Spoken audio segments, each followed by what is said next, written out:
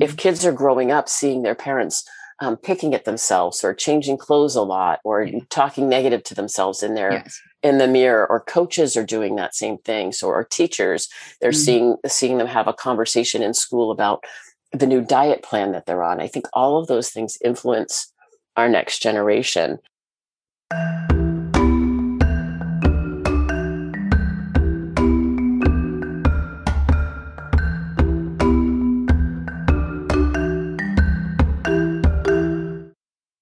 Hello and welcome to Self Talk. I'm Rachel Astarte.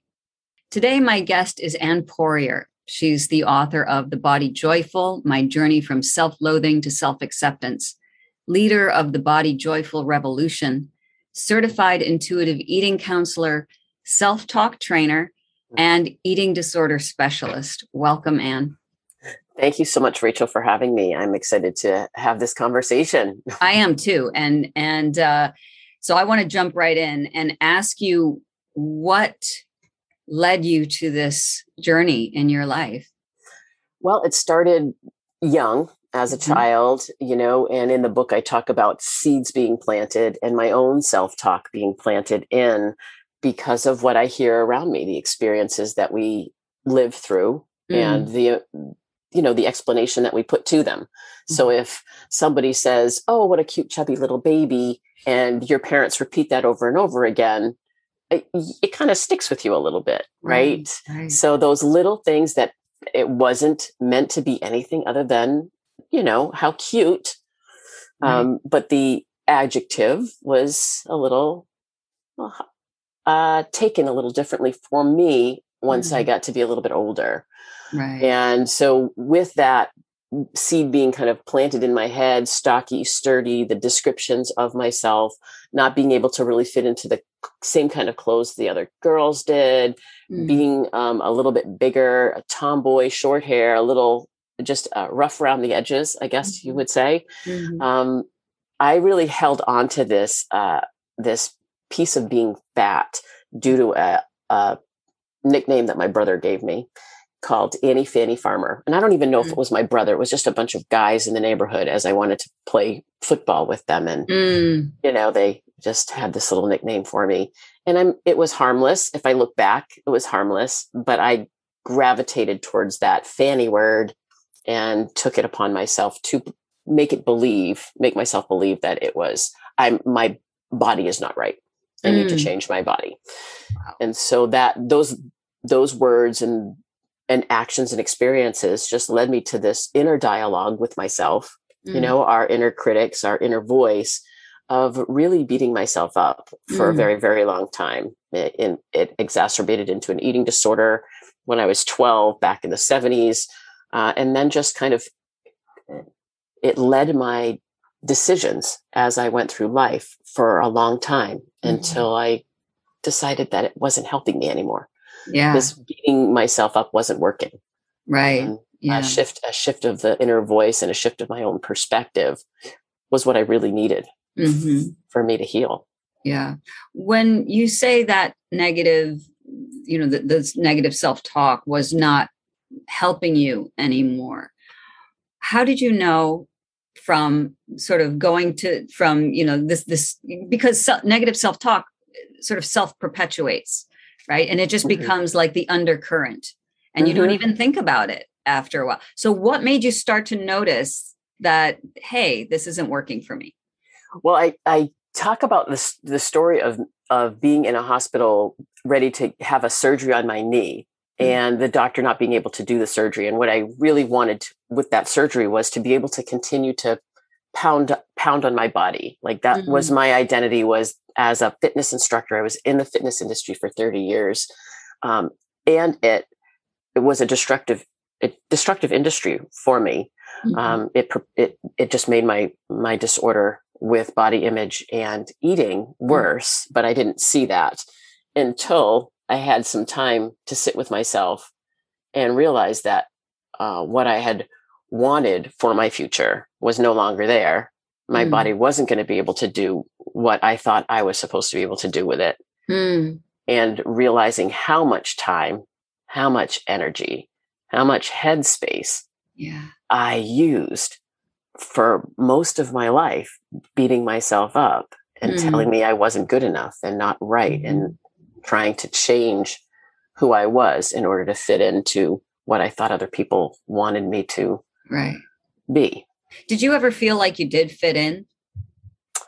I fit in with certain things, so I fit in on the soccer field. So when I was, I had anorexia from about 12 to 14. And when I got healthy enough to go back to school, I dove my obsession of food and eating into soccer and playing soccer. And so for high school and college, that was really where my little niche was. So I did feel connected, but I was always still trying to make sure my body fit in. And I did have a little relapse in college due to some words from a coach.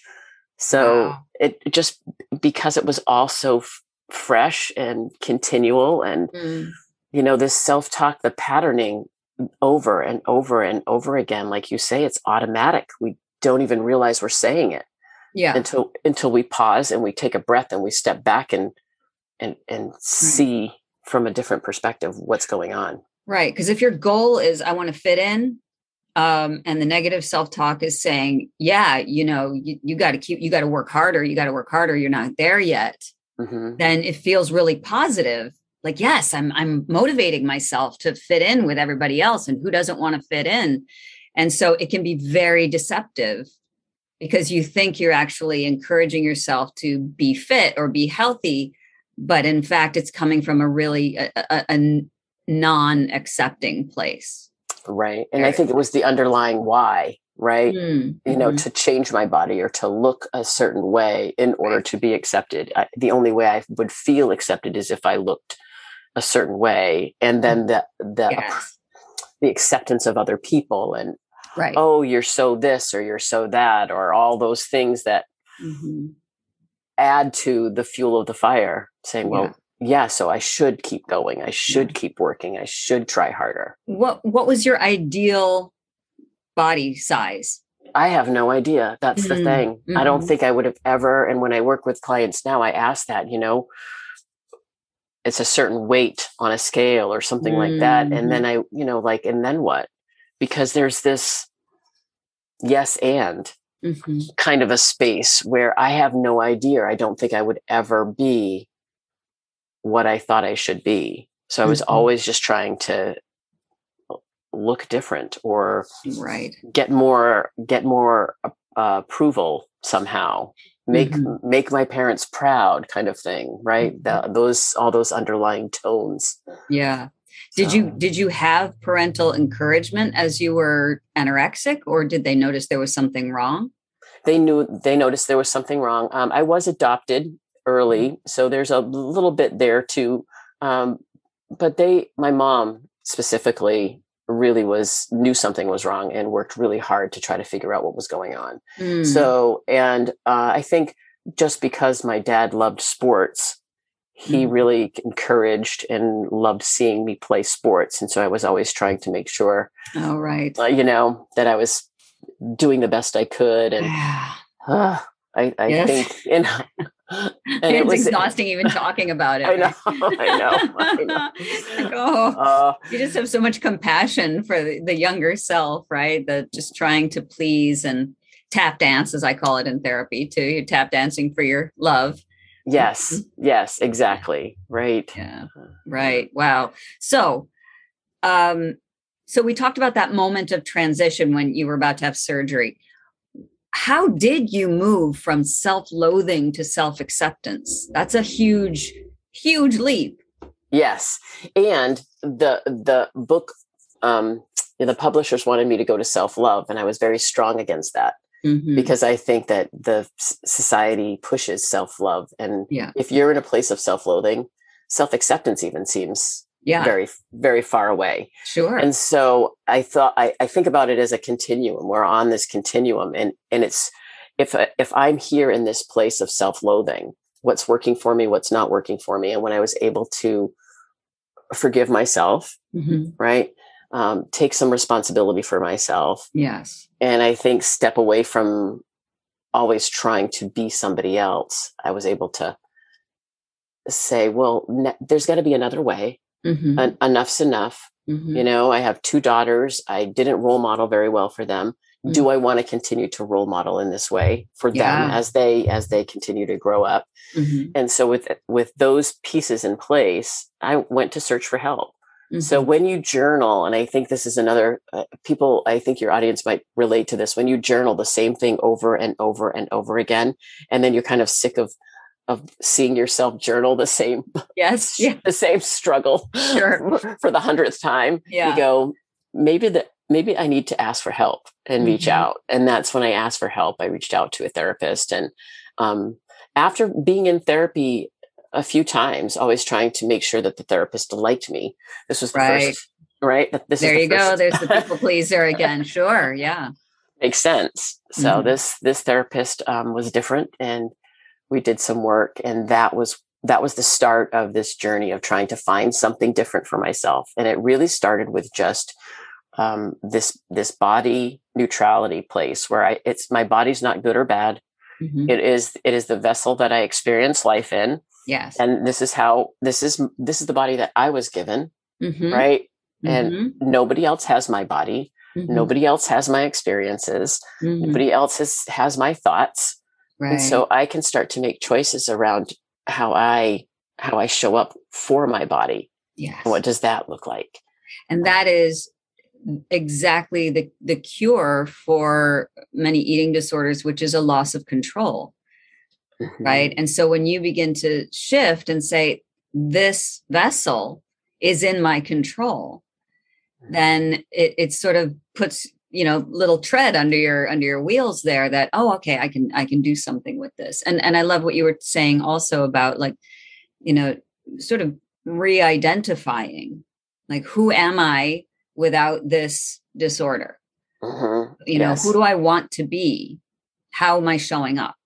Yeah, the identities, all the different identities, living in all these different identities, and which identities continue to serve me right now, and which identities aren't serving me.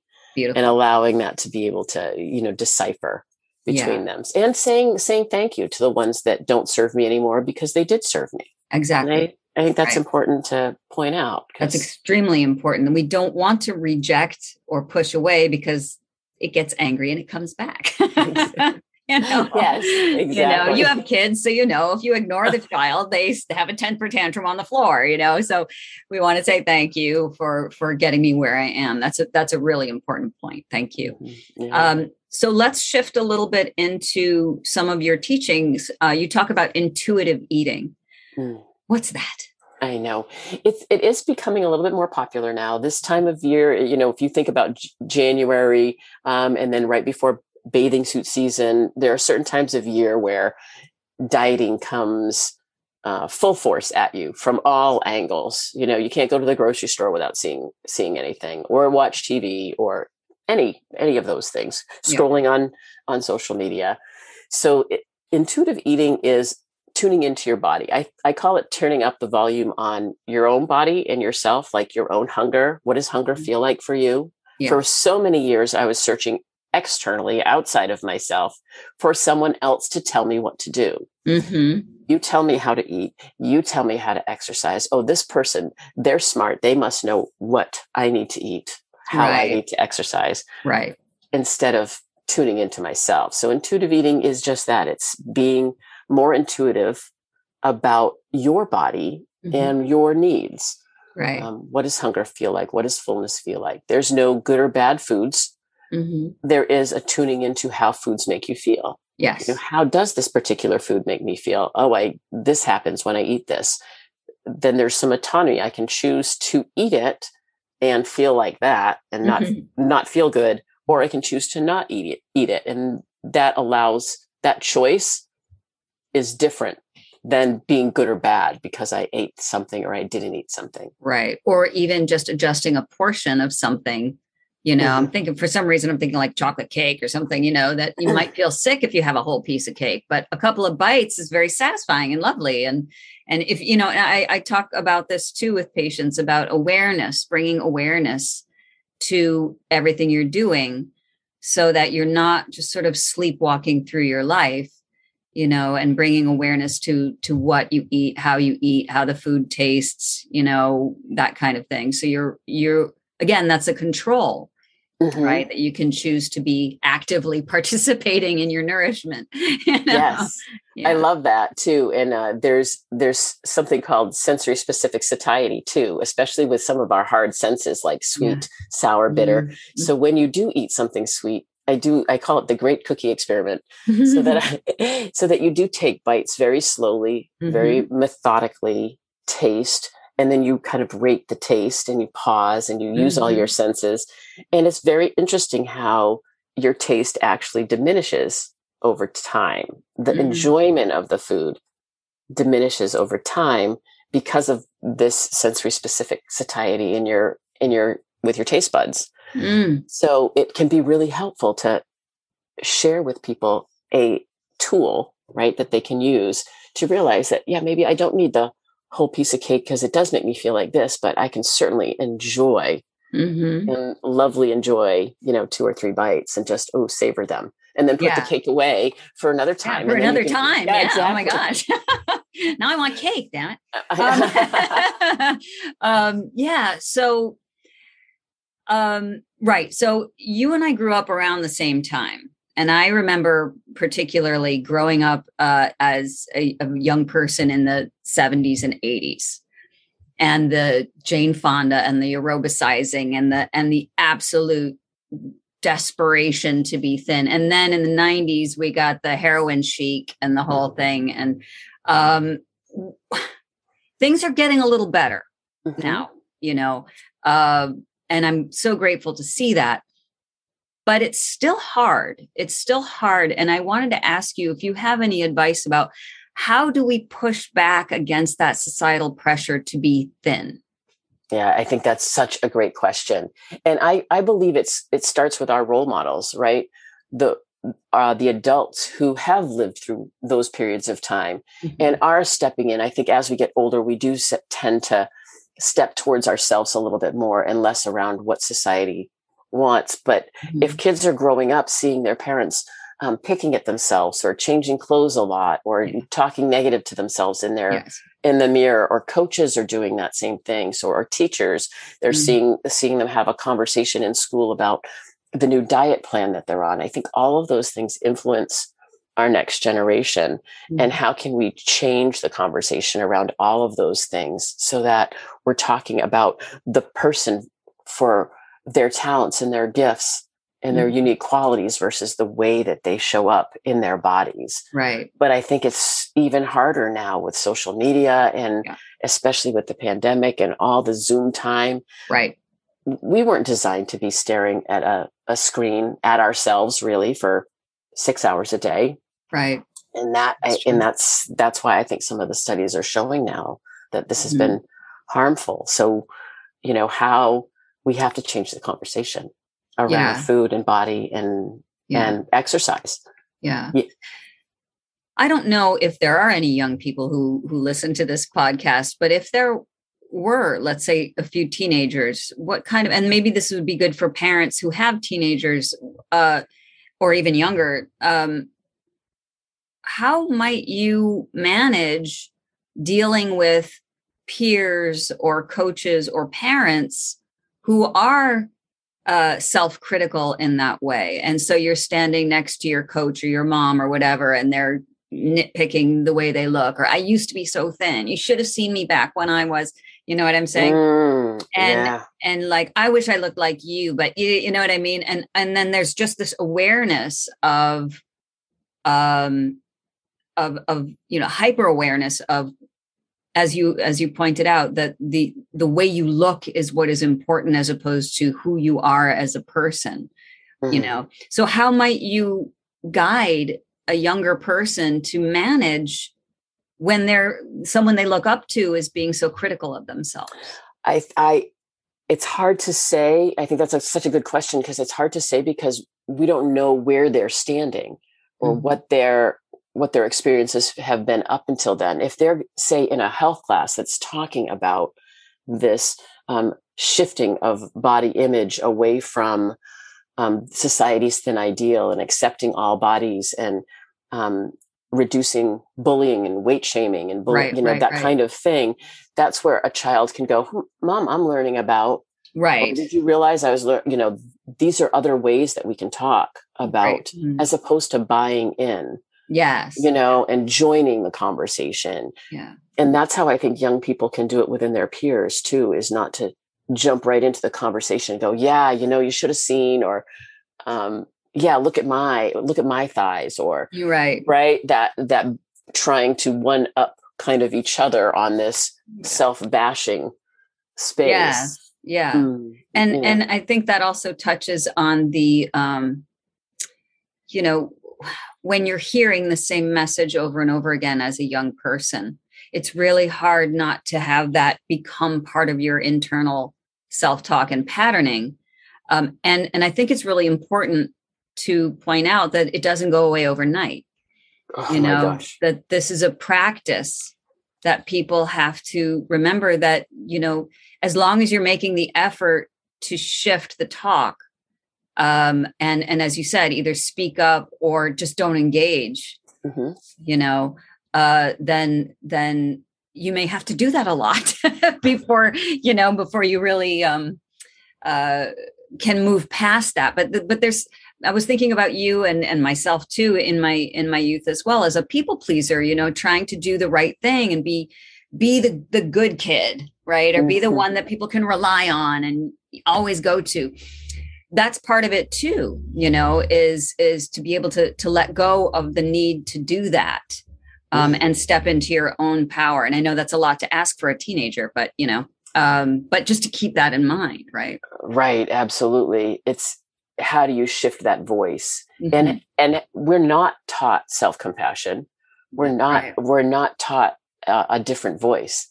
We're taught what we hear around us. That's right. Right. Yeah. And I think that's part of this is, how can we shift what's going in? How can we flood the brain, right, with some different words, some different ideas, some different thoughts? So a lot of times having, if I do work with I don't work with teenagers necessarily, but 20 somethings cleaning up their social media feeds. If you're rolling through and you're feeling bad about yourself, anything you're feeling bad about yourself, we let that go. And then there's a great thing to do. There's so many body positive and influential people that are of all different sizes and shapes. And they are, like you said, we're seeing it more and more. It's slow.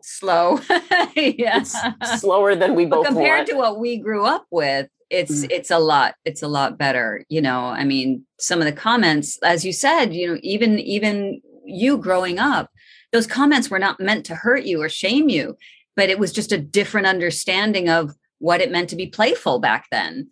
And it really hurts, but people didn't realize that. But you've just beautifully segued into my next question, which is it's about self-talk, which is the name of the show.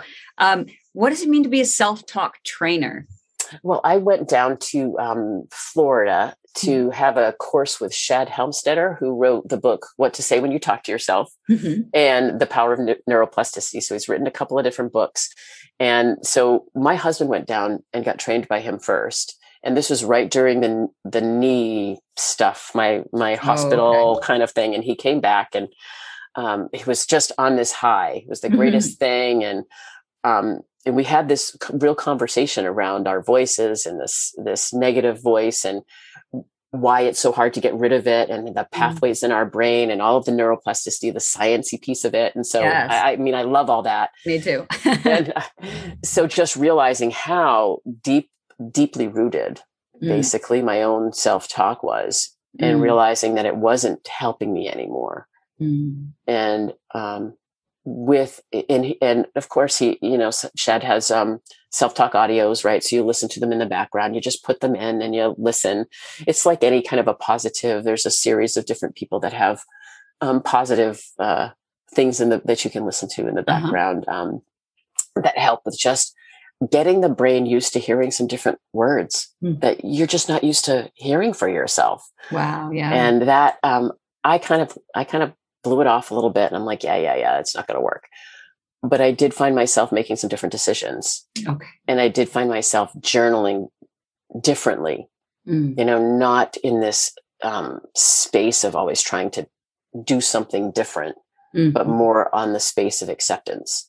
And that's how kind of this whole traveling down there for myself to say, let me see what he's talking about. Let me understand that a little bit more so that I could have the background to talk about it. And the mindset piece is so big. It filters down for so much of how we show up in the world. Right. And that's one of the things I love about neuroplasticity, is because when we're in that locked in phase of, this is how it is, the pattern, the hamster wheel, we think that it can't change, but it can. And that's what's so beautiful about our brains, is that we can reprogram them. And for people who are a little bit skeptical of that, we have to remember we're born perfect. We don't have these issues when we're born. Somebody had to program our brain to think that way, or a number of people had to. We also were complicit because we allowed it to happen. But as a child, we don't know better. So if our brain could be changed in that way, it can certainly be changed in another way. Correct. Right. Yeah. That whole neuroplasticity. And I talk about a field of grass and walking that same path over and over and over again until it's so worn. And then when you change, you have to kind of step into the weeds. That's and it's not comfortable. Doesn't feel good. No. But the only way to change is to step into the weeds. Because if you don't, you'll stay stuck on the path. And so allowing, even if you don't engage, like you had mentioned earlier, even if you stay put, and you don't go into the old pattern and you don't go into the new pattern, that's still progress. Yeah, that's true. Right. So. And so there's so many different ways to get out of that stuck place, and I stress this all the time, that you to pace yourself and not expect so much. There isn't this amazing human being way over there that you're trying to be, that, eventually you'll get to, because that too can cause some, feeling of defeat before you even start. Like, I can't imagine myself as this person who doesn't have an eating disorder or who doesn't think badly of myself. You don't have to do that yet, just start from here. Yeah. Exactly. Yeah. I named my voices, like in my head. Oh, great. I have my negative voice, which was my mini me, and she has her friends. And then I have like a more positive, compassionate, stronger voice, my maxi me. And just by doing that, it allowed me to be kind of, mini me gets angry and tight fisted and closed chested. Yes. So there's kind of this action, and then maxi me kind of stands up tall and smiles. And so just the whole body piece can make a big difference too. And just the way we show up for ourselves in our language for ourselves. So if I'm stuck in that place, I go, oh, there's mini me. Thanks for sharing. I looked at your body, just went like this. And that, thank you for bringing that up too, because since we are talking about body image and being present, working with our bodies, listening to our bodies, seeing our bodies as an ally instead of as the enemy, right? This thing we have to carry around that just doesn't look right. Instead of that, if you're actually tuning in, as you said, to what closes me up and what opens me, what stands proud in me, what voice fuels that reaction. It's another beautiful, healthy way to work with your body. I work with people, who have disordered eating. I had it myself for many, many years, and you're dead from the neck down. So this isn't safe. I don't want to know anything from here, so it's all up here. I got it all sorted out, right? Until you start to really drop in and start to see that your body is not your enemy. Rather, it really is a source of joy and a source of information and healing that we forget. I mean, even people who don't have disordered eating sometimes forget what a resource the body is. Yes, so true. I love the word ally. I love that, that our body is an ally, and how it can, once we're starting to tune into it and not hate it, can tell us all kinds of things. It gives us so much information, as you say. So I think that those are really important pieces to understand, trying to connect into our bodies rather than separate them. Exactly. And that's such an important aspect. And that also might make it a little easier. It's a little scary at first, but I think it makes it a little easier to realize that you have an untapped resource, that you can rely on too. So absolutely. I don't know if this is possible, but do you have an example or a tip of how to shift someone's self-talk from negative to positive? I think I call it I have this ABC, right? But basically the biggest piece is being aware that that voice is talking. And I think that sometimes is the hardest point to hear that voice and notice what it's saying. And sometimes, I'll ask a client, what's the voice saying? What are the words? Whose voice is it? So that awareness of the voice itself. So it's not you, it's a voice in your head. So this awareness of that. Right. And then by taking some breathing, just breathing into that, noticing, okay, I'm aware of it. Let me breathe and let me pause. And then what's the best choice to make here? To fall into it and feed it with more and more language, harsher tones, all of that? Or is it to just stay put and validate it and be aware of it and not go anywhere, but not buy into it? Or do I choose to, is there a catch? Is there I don't want to say a catchphrase, but I have a standby phrase that you can use anytime. And mine is, thanks for sharing. So yeah, nice. It's just, it's validating that it's there. Thank you for sharing that. But I'm going to stay put right here. I'm going to just take some deep breaths and pause. And then, I can make a different choice, and then learning some more compassionate words for yourself. I'm doing the best I can. I'm trying really hard.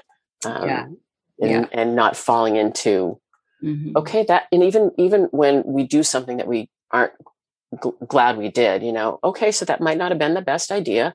Next time, let me learn from that. What can I take from that? How can I shift it the next time? But instead of beating yourself up as why did I do that? And why can't I? And